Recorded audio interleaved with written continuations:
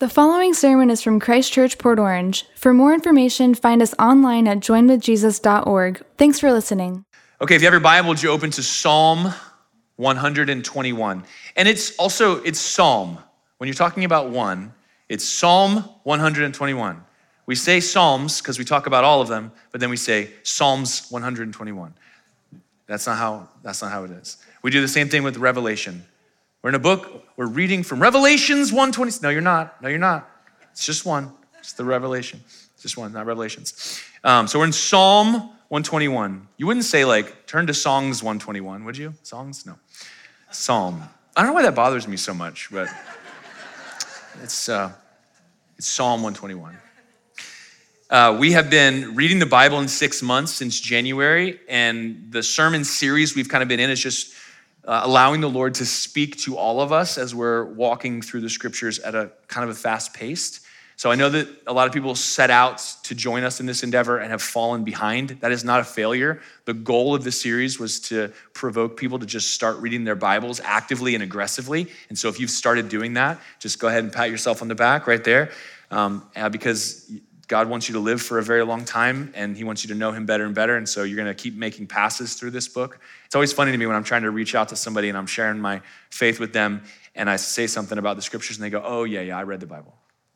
That's not how that works at all. So we just keep reading it and reading it and reading it, amen? And so we just finished through the Psalms, and we're now in the Proverbs, and so of all of the 150 Psalms, I'm asking the Lord, okay, where do you wanna speak? And what are you saying?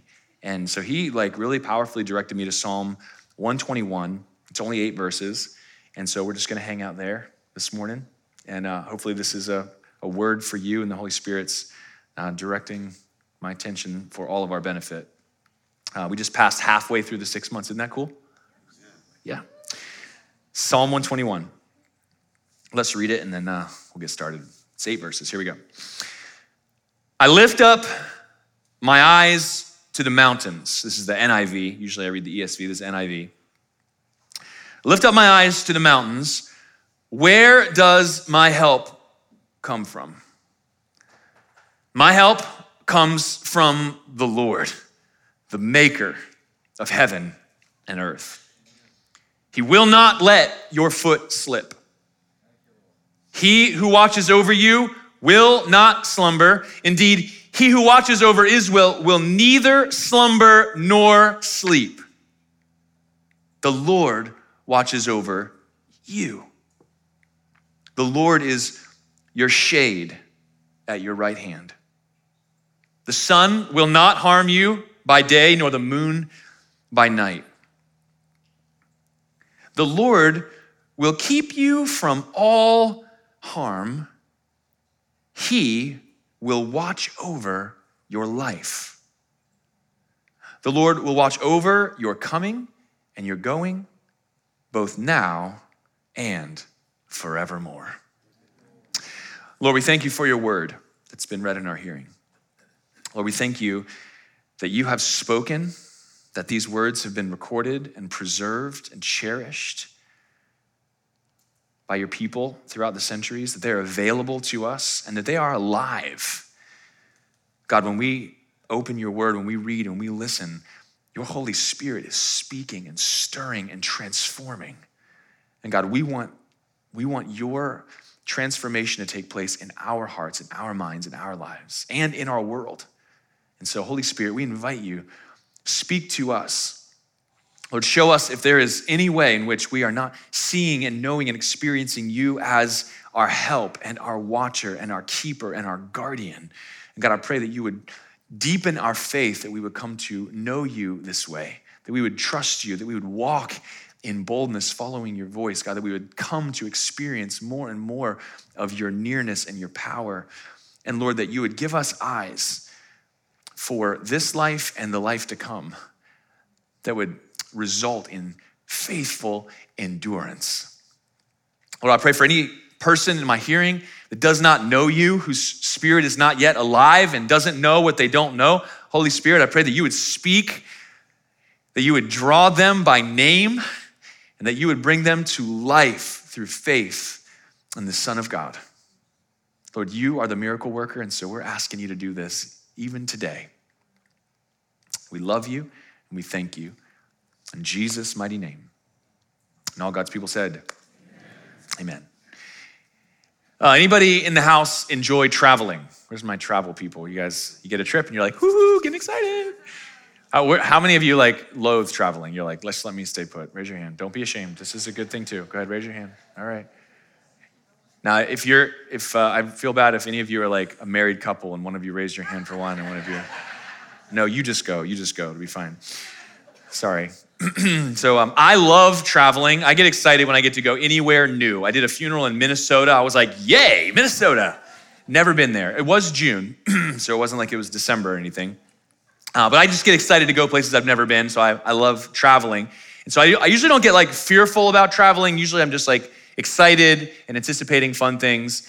And so I don't get nervous. Some of the people who don't like to travel, it's because traveling is terrifying to you. And maybe the Lord's gonna speak to you through Psalm 121. But Psalm 121 is one of the songs of ascent. It was a subset of the Psalms that Jewish pilgrims would sing on their way to Jerusalem multiple times a year for the feasts that would be celebrated at the temple. And so this was like the little songbook for the road. So, you go on a little cross-country road trip and you make your little mixtape or your CD or your playlist and you plug it in, you got your jams, and then one of those songs comes on and it takes you back. Remember that? You guys have that happen? Still happens to us. And this was kind of like the playlist for the Israelites making their pilgrimage. But these were arduous journeys for many of them, walking tens or even hundreds of miles from where they lived in the nation of Israel all the way to the city of Jerusalem. And so it was a trepidatious kind of journey on foot through like rocky terrain. And so you start to see some of that imagery coming through here.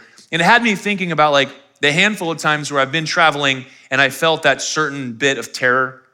The first time I went on a mission trip with Christian surfers, we went to the Central American country of El Salvador. And it's an emerging third world country. And so when you arrive there, it's just immense poverty and then incredibly wealthy people. And so we're driving on the road that kind of follows the coast, and up the road, up the mountain, you would see these look like prisons, but they were not. They were gated communities. They were fenced with barbed wire, and some of them had concrete block walls with shards of broken glass bottles. And that was to keep the poor people out. That's what that was for. Very different kind of world, but the surfing was phenomenal. So it was a whole Jesus surfing thing. Sorry, what's the thing? Whatever. And so we went to El Salvador, and we went with this team of 20 kids, and I was in my late 20s at the time, and there was a bunch of teenage girls that were a part of our trip. And so we did this orientation. We had a whole meeting to talk about how dangerous it was, and you could be trafficked and kidnapped, and your stuff could be stolen, and so no jewelry, and don't be flashy, and you gotta go with the group, and you gotta travel, and you gotta stay inside the gate at night. And so it was the first day, and 6 of these girls were we want ice cream, yay. And they had been flirting with one of our translators. And so he was I'll take you to get ice cream. And so all the group leaders were gone, and here I am watching these 6 teenage girls leave the compound to go down to this little town in this impoverished little village for ice cream. And so I had this kind of paternal feeling of protection, I gotta do something, and I tried talking them out of it, and they would not be talked out of it. And so they all piled into the driver's Hyundai Accent. This is a very small car. And I'm I didn't know what to do, and so I'm I gotta go with them. And the only room for me was to climb into the trunk. And so I was I'm feeling very brave at this point. And so I was I just got in the trunk. But when we were leaving the gated community, I had this moment in the trunk of sheer terror. What did I just get myself into? And now instead of imagining me protecting these girls from being trafficked, now I'm imagining one of those giant buses with 100 people hanging off of it, rear-ending us on the one road with me in the trunk of the Hyundai Accent. And I was fine, turns out. I have not done that since, and there was no adult female to talk any of us out of this whole venture. So, if only. But it was the moment where I'd experienced fear while traveling. And so some people experience that all the time, you're regular people. And then people like us, we don't experience it all the time. But this is the experience of the Israelites as they're considering their journey from, let's say, different regions like Galilee all the way down to Jerusalem, where they're going to be on foot with wealth and easy pickings for robbers and sleeping outdoors multiple nights. You've got travel, and you could be injured, and if you break an ankle halfway to Jerusalem, like you're in trouble. Now you're depending on people you don't know and places you don't know, and so it's a whole treacherous thing. And so this psalm takes us into that experience and then directs our attention first to the mountains and then to our Maker. Look at verses 1 and 2. I lift up my eyes to the mountains, or the hills. Where does my help come from? And so here's this first person question. There's an evaluation about when I'm looking at a situation of treachery, what is the source of my help? Now, commentators will disagree about what the looking to the mountains means. Some will say, I'm looking to the hills, and that is where the gods are worshiped, where the high places are, where I'm tempted to look and pray for protection. Some people are saying, no, it's not that. It's I look to the hills, and this is the place of uncertainty where there could be attack, and so there's a vigilance about danger. And others would say, like, I look to the hills, and they remind me of the grandeur of God and his creative power, and so they remind me that God is real, and God is true, and God is with me. Now, all three of those things could be true for different people, couldn't they? So the ambiguity there, I think, is purposeful. But the question here is a bit of a self-diagnosis. When I'm in trouble, who do I look to? And this is the essence of faith, is it not? When I'm in a situation outside of my control, what am I gonna lean back on to trust in? For some of us, we instantly go to self. I gotta have a plan. I gotta have my weapon. I've gotta have some extra money. I've gotta have contingency upon contingency. And so we go, I am the one. And this is typical of males and typical of patriarchal males who feel the need to protect all of the people in their vicinity. Could someone say amen? Not completely stereotyped, but for the most part. Some of us immediately look to a spouse or parents or the government, God forbid. Where does my help come from? The answer ought to be, my help comes from the Lord. The covenant name of God, Yahweh, the one who chose me and forgave me and saved me and walks with me and always watches over me. That's where my help comes from. So verses 1 and 2 direct us to faith. And they build, somebody say my sermon title, God's got me. You're gonna leave today, God's got me. That's all you need to remember. If you don't remember anything else, God's got me. That's the Jesse standard version of Psalm 121. God's got me. But he directs our attention to faith. My help comes from the Lord, the maker of heaven and earth. Listen, we still do this very thing. In various different ways, we go into a situation where we feel vulnerable or unprotected or in danger. We size up the situation. We look at the mountains. We make a plan, but we trust in something or someone. And what the psalmist is saying, and what I am saying to you, and what God is saying to you is, don't look to the mountains, look to the maker. Listen, he made all of this. This is his earth. He made you. He made them. He made this. And he is the Lord. And so for God to have this experience of God's got me, starts with faith, faith, faith. And faith has got to always give way to feet. Somebody say feet. I spent the whole first service without any shoes on because I just baptized people and I forgot to put them back on. Not that flip-flops are that impressive as footwear. But when I think about feet, listen, verse 3. He will not let your foot slip. And this is an analogy, okay? This is an actual thing. How many of you guys have ever turned an ankle? You ever take that one bad step? Isn't it amazing that moment of regret that happens right after you're like, so stupid. And now I've got weeks of limping. Do you guys know what I'm talking about? I burned myself last week after church on Sunday. Same thing. You're like, I grabbed something hot. I'm an idiot. And now I've got burned fingers, you know? We do this thing, but it's so unexpected. You're just moving along, sometimes too quickly, and then bam! And here is this analogy where the psalmist is saying, here's what God's gonna take care of your steps. And so as your faith moves your feet, you're gonna be venturing into things where there are potential dangers, where there are pitfalls, where there are opportunities for you to suffer harm, but you're walking with God. He who watches over you will not slumber. He who watches over Israel will neither slumber nor sleep. You know, we say this to each other all the time. Watch your step. Watch your step. Especially if it's at your house, you got that one step that everybody catches their toes on, or it's a little bit higher, a little bit longer. Watch your step. Paint it orange. Watch your step. Watch your step. Even in the baptisms right here. Watch your step. It's a little slick, getting in. Watch your step. Do you know that our God 24/7, 365 is watching your step? Your every step. This is why we don't have to be paralyzed by fear. God's got me.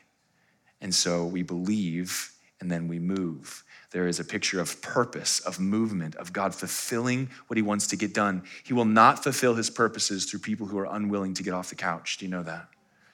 He needs us to trust him. He needs us to know that he's got us, and he needs us to move. Move. Psalm 94 says it this way. Verse 16, who rises up for me against the wicked? Who stands up for me against evildoers? Where's my divine bodyguard? Verse 17, if the Lord had not been my help, my soul would soon have lived in the land of silence, that is death. When I thought my foot slips, your steadfast love, O Lord, held me up.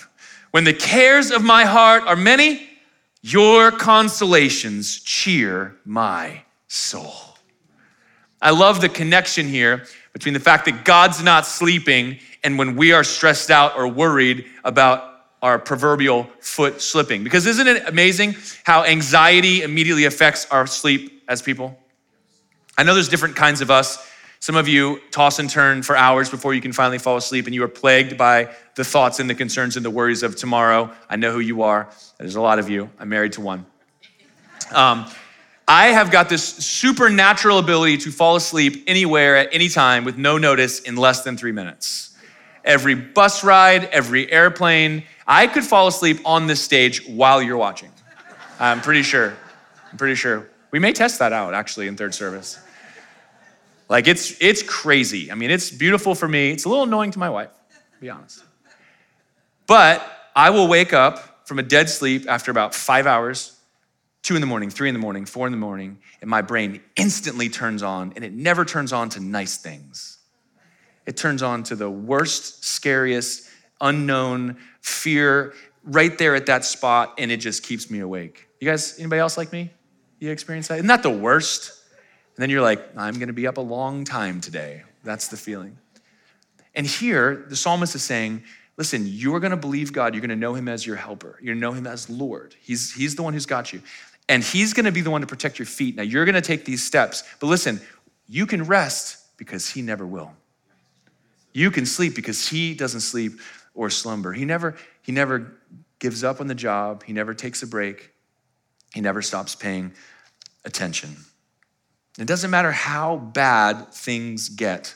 I love the perspective of Habakkuk in the Common English Version, chapter 3 and verse 17. Fig trees may no longer bloom, vineyards produce grapes. Olive trees may be fruitless, and harvest time a failure. This is a way of saying, my 401k, like the economy terrible, interest rates up, purchase orders down, everything's bad. But I will still celebrate because the Lord God is my Savior. The Lord gives me strength. Look what he does to my feet. He makes my feet as sure as those of a deer, and he helps me to stand on the mountains. Doesn't matter what you face. Doesn't matter how difficult it is. If the Lord is your helper, he will keep your foot from slipping. No sleeping for God. It's funny, this is contrasted. Elijah the prophet got this. We were reading through the Old Testament and we got through 1 Kings 18. And I told you last week if you were here that there's lots of funny parts in the Bible, but if you don't know they're funny, you'll read past them and they won't be funny because you didn't know they were funny and you didn't read them funny. But this is one of those funny parts too. In 1 Kings 18, Elijah and the prophets of Baal are dueling, on Mount Carmel. And so they dig their trenches and they set their wood and they put their oxen as sacrifice and they douse them with water and they're gonna call down fire from heaven. And Elijah says to the prophets of Baal, you go first. And so they start crying out, calling out all morning, dancing around, cutting themselves. But oh Baal, oh Baal, oh Baal. And I love how Elijah comes in and just starts talking smack. Verse 27, at noon, after hours of this, Elijah mocked them, saying, cry aloud, for he is a God. He is either musing or he is relieving himself. Or or he is on a journey. Maybe he's not home right now. Or perhaps he is asleep and must be wakened. Maybe you should shout louder and wiggle the door handle. You see how funny this is? He's saying, there's no Baal. No one heard anything because there is no God. And then, of course, Elijah calls down with one prayer. Fire from heaven burns up the offering, burns up the wood, dries up every ounce of water. God demonstrates his power. This is who's got us. God's got us. And so he's calling you to get up and walk with your watcher. Let him do the watching and you do the walking. Amen? So faith, feet.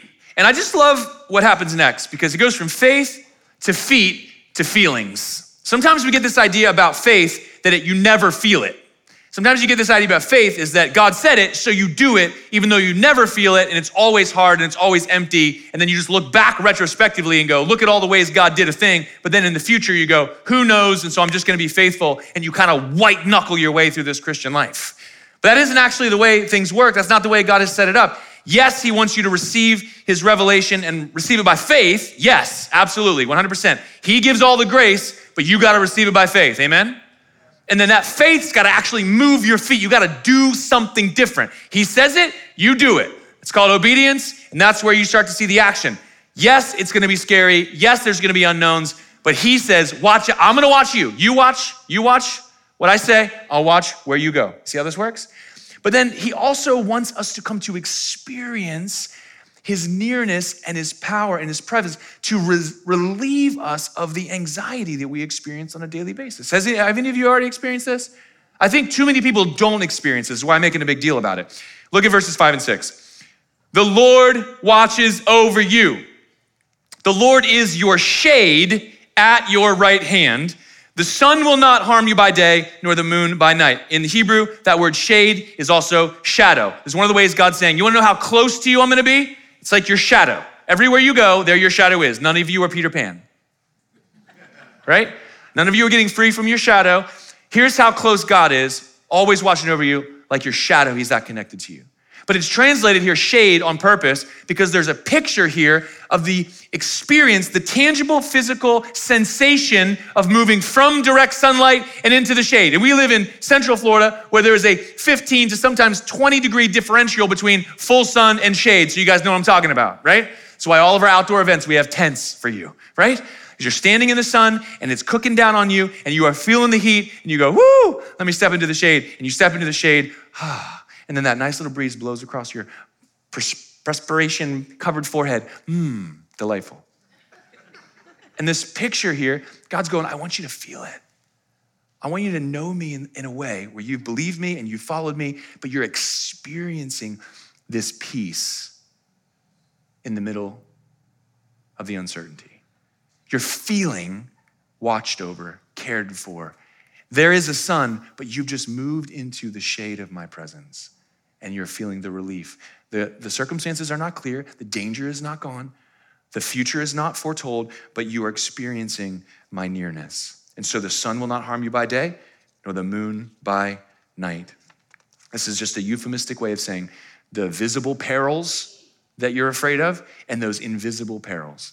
Obviously, there's the things that happen in the day. There's the news that comes your way. There's the market changes that happen. There's the phone calls and the doctor visits. And then there's the stuff at night, the terrors and the fear and the unforeseen and the break-ins and the attacks. And I always tell the kids, nothing good ever happens after 11. So no, you can't go. Right? It's when all the crazy people come out. It's when all the bad stuff happens. God says, listen, doesn't matter where you are, what's going on. The sun will not harm you by day, nor the moon by night. Julian asked me the other day, he's really into superlatives, by the way. What's the fastest car? What's the tallest skyscraper? What's the deepest well? He asked me all these questions. I'm asking, hey Siri, what's the deepest well? 4,000 feet, bud. 4,000 feet is the deepest well. 9 inches wide. Wow, that's deep. Yep, that's deep. Moving on. This is my life. He says to me the other day, Dad, what's the darkest of night? So I'm trying to interpret, 6-year-old boy. The darkest of night. Okay, what are you asking here? And then, he sees the sun's going down while he's getting to bed, and then Sometimes you wake up in the night and it's very dark, and then you wake up in the morning and it's light again. And so in his mind, it gets darker, darker, darker, darker, darker, darker, lighter, lighter, lighter, lighter, lighter. Oh, it makes sense, okay, but it doesn't actually work like that. So now I have to explain the whole moon phase thing to him. I'm like, okay, bud, the question you're asking, it's a great question. Not a great answer, okay? So we have to deal with ambient light and new moon and moonrise. And so it's not really an hour of the time, it's like different times of the year. And so I explain all this to him and he's like, cool.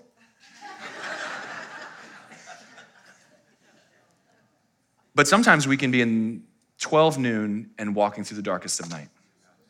Because sometimes the darkest of night is right in here. And we need to know that we can trust in the God who loves us, made us, and died to redeem us. That he's walking through us in every bit of every circumstance, no matter how difficult. That he will not let our foot be slipped, and that there is no terror on the inside or on the outside that will befall us, because he is with you. God's got me, amen? Lastly, our faith moves our feet. Our feet inevitably brings us to a place where our feelings are engaged and we encounter God in what we're walking through. And the psalmist ends Psalm 121 with a glimpse of the future, verses 7 and 8. The Lord will keep you from all harm. He will watch over your life. The Lord will watch over your coming and your going, both now and forevermore. I love this. I love that the tense moves to the future tense. Here's the things the Lord will do, because in order for us to trust God, we got to have some promises. Amen? Listen, God can do anything he wants, and that's a little scary, isn't it? You ever been surprised by God? You ever had God do a thing he had never done before? He never said he was going to do, but he's God, so he can do whatever he wants, however he wants. You ever been surprised by God? Not yet? Stick around.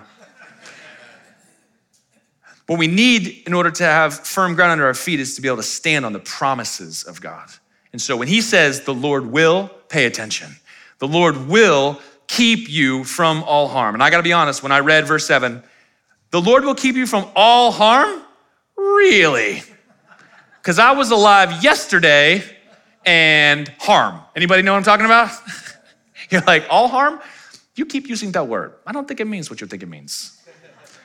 The Lord will keep you from all harm. What can that mean? He will watch over your life.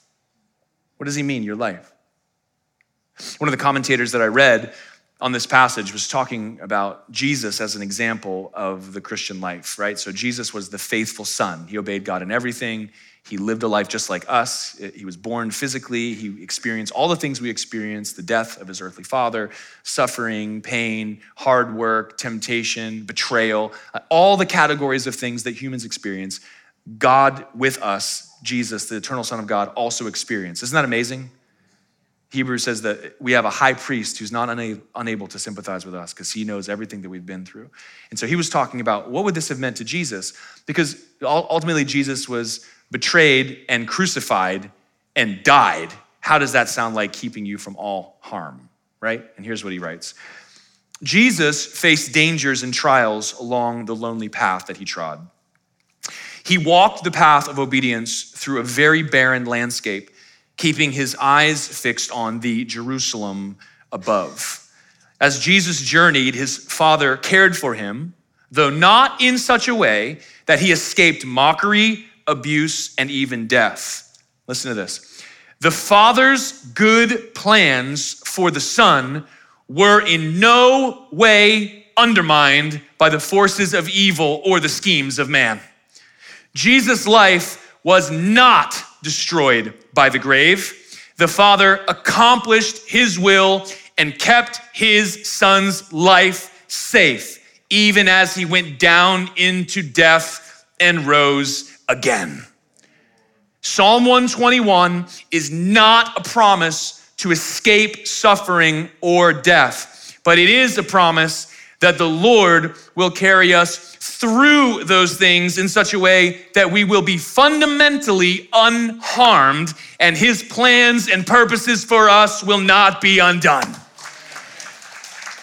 Do you know that? There is no harm that will befall you that will offset God's plans and purposes for your life. And somehow, miraculously, the Lord of heaven and earth is able to take the worst of what humanity can throw at you and the most treacherous of what the enemy of our souls can bring on you and somehow use it for good. That's who's got your back. God's got you. Listen, the enemy is so committed to your harm. He wants you dead. He wants you disconnected from God through unbelief and then dead. So you're dead forever. That's what he's after. And you will not experience that harm because the Lord will keep your life. Amen? This is the promise. And you got to be able to stand on these promises. So here's my conclusion. Let me ask you this. Have you felt helpless before? Have you had the feeling of helplessness? If you're still awake, you should be saying yes. You face a circumstance, and there's the wave of helplessness. You open the letter, you get the phone call, you break the ankle, you burn the hand, there's the feeling, helpless, right? Psalm 121 is an invitation for us to trade in our helplessness through faith in God, manifested and perfectly explained in the life, death, and resurrection of Jesus, the victory of God on display, the love of God on display, the power of God for you on display. You put your trust in him, and then you take a step of faith. You do the things he says to do. He's keeping you, you keep his commandments. He's protecting you, you walk in his ways. And it will be scary, and you will face opposition and adversity, but he's saying, I got you, and I'm not gonna let you go. And even in the middle of the struggle, I'm gonna allow you to experience my presence, my peace, my joy, my love right through it. And then I'm gonna bring you through it in a way that's gonna deliver you from all harm and that's gonna protect your life long into the future from this time and forevermore. And so this is what Psalm 121 is inviting you to experience, to receive by faith, feelings, future. You see it? And so you can trade in your helplessness right now, and here's what you're gonna receive in exchange: hunger. Hunger. Because when you come to know God this way, this much, when God meets you in your circumstance and you experience the peace that is beyond understanding, and when you watch him bring you through what you thought would certainly destroy you, and you come out on the other side bigger, stronger, and blessed, you go, God, I want more of that. God, I want more. I want more of what you're doing. I want my faith to be bigger. I want my eyes on you to see more. I want to experience more. I want to feel it more. I want to have more power. I want to have more boldness. I want to be quicker to run to you. I want more. And here's the words of Jesus. Blessed are those who hunger and thirst for righteousness, for they shall be satisfied. Mary's song, she said, he sends the hungry away with good things. And so, isn't it a gift? God's got a gift for you today. Here's the gift.